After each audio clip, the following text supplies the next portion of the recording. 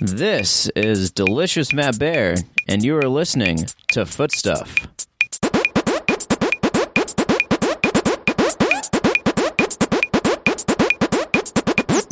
Well, hey, gang, and welcome to a Blue Blaze episode of Footstuff Podcast. The first one. The very first one. First one. We have a quick media review about a book that is a New York Times bestseller.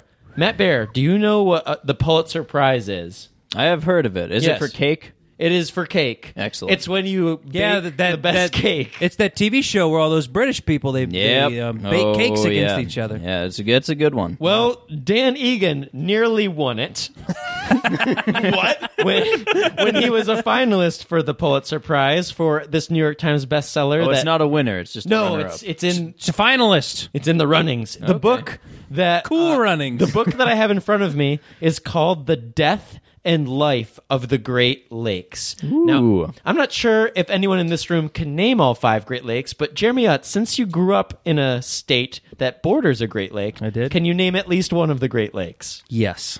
Name it. The Great Lake Erie. Correct. The shallowest of the 5 Great And Lakes. the only spookiest. one that's caught on fire. Ooh, I've got one. Yes, that's true. That actually happened several times. Believeland is where it happened, in Believeland. Wade Bastian, can you name any of the other 4 Great Lakes? Huron. Yes, that is Wow. correct. Lake Very Huron. nice. I was going to go with Erie, but you took Matt Bear? Lost Pond. Lincoln Pond. No. No, Lake Superior. Yes, that is the biggest and the deepest one. It's also the most superior. It is because it's the one that's actually highest in elevation from sea level. Damn elitist lakes.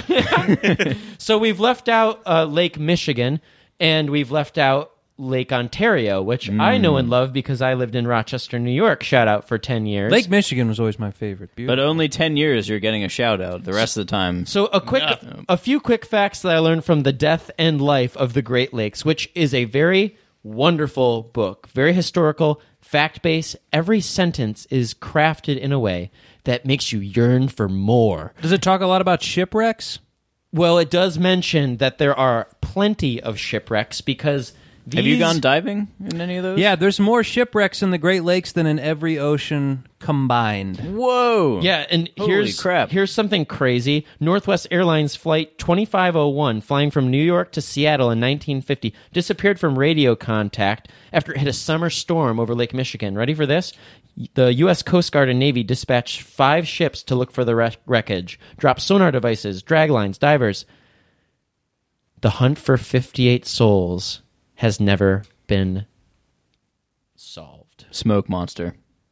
They have not found a gigantic plane in Lake Michigan. That's how big these lakes are. Wow, that's crazy. Lake Michigan is at a maximum depth of 923 feet, the second deepest of the 5 Great Lakes. Lake Superior, over 1,300 feet deep. So here's the crazy thing about the Great Lakes and why I feel it's a cool thing to talk about as a part of Footstuff Podcast is outdoor recreation isn't just in the mountains and the valleys. It's on the open waters, too. And you can go out and have a great day as an angler. You might enjoy going out and just on a boat, just having on a Fish joyride. stuff. protractor stuff. Yeah, paddling along the coastline of Michigan's Upper Peninsula Yeah.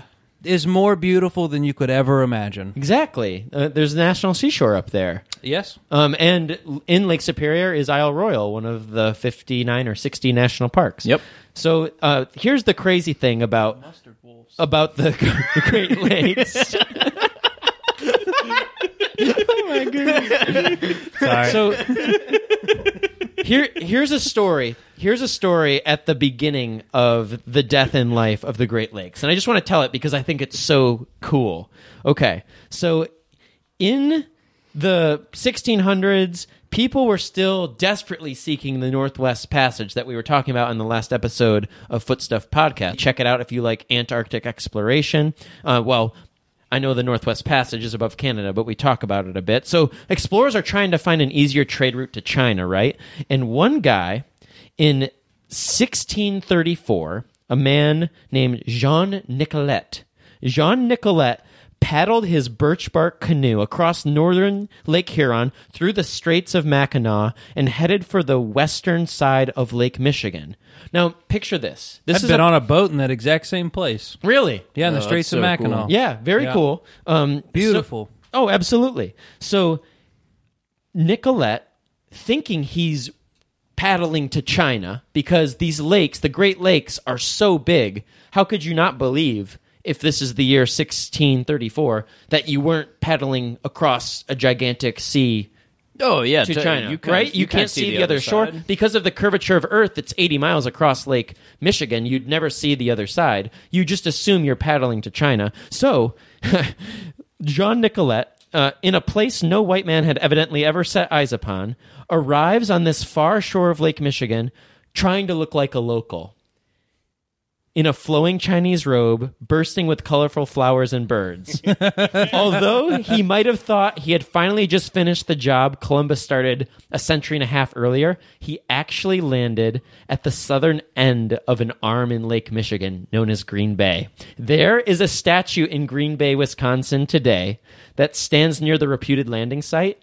It's 20 minutes north of Lambeau Field where the Packers play, some 7,000 miles shy of Shanghai. So this book, The Death and Life of the Great Lakes by Dan Egan, if you want to hear about one of the darkest ecological disasters of the current era, yes, it's happening between the U.S. and Canadian border along the Great Lakes. This book talks about how our fresh water is imperiled. It's crazy. It's crazy because 20% of the world's available fresh water is in the 5 Great Lakes. 20%. Of course, some of it is locked up in ice at the poles. In our last episode, we talked about Antarctica. A full fifth of the world's available fresh water, probably our greatest natural resource in the United States, is right outside of Believeland, Buffalo, Detroit, Chicago. Toledo! Yeah. What a zoo in Toledo. I've been to that zoo. Toledo. And we're squandering that Shout out resource. to Drake. Lives The- in Toledo. The Drake? Yep. The Drake.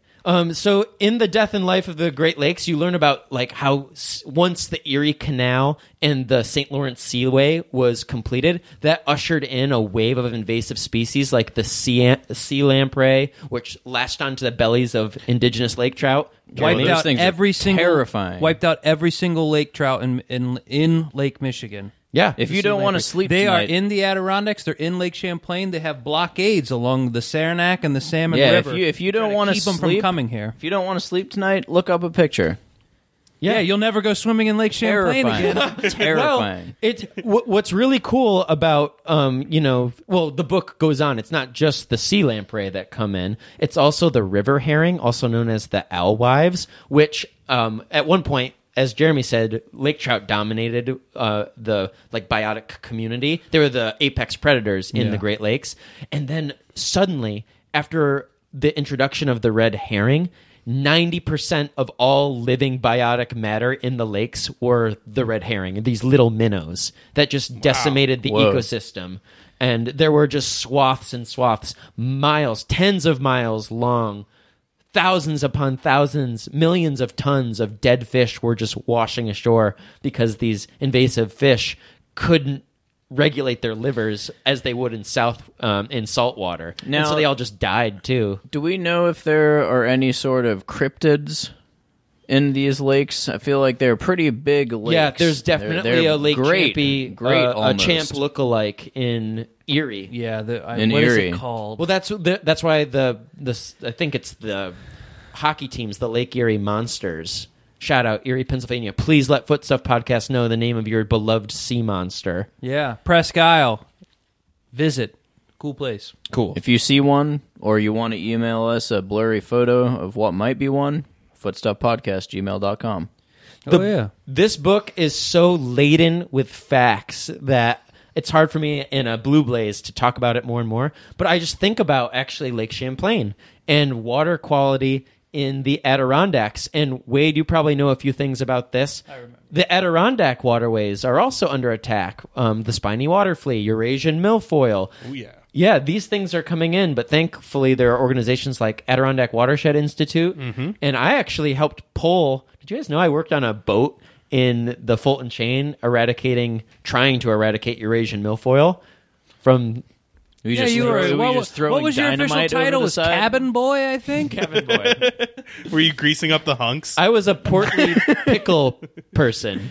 He was the ship's navigator and aquatic invasive species remover. Yes, if you navigate if you're on a ship, you have two professions at least. So I'm trying to tease this out because I think a future episode of Footstuff Podcast, because the park was protected because of our precious water sources. And Delicious. Yes. And Brendan Wiltsey, friend of the pod, often writes about how salt is imperiling Adirondack waterways and how our native fish populations and our groundwater that we drink here in Studio 7 are suffering from the amount of salt we pour onto the road. So it would be interesting. See, I never taste salt in my groundwater. 'Cause I Not just yet. drink water right off the ground. It's never very salty. It's not very good, but not salty.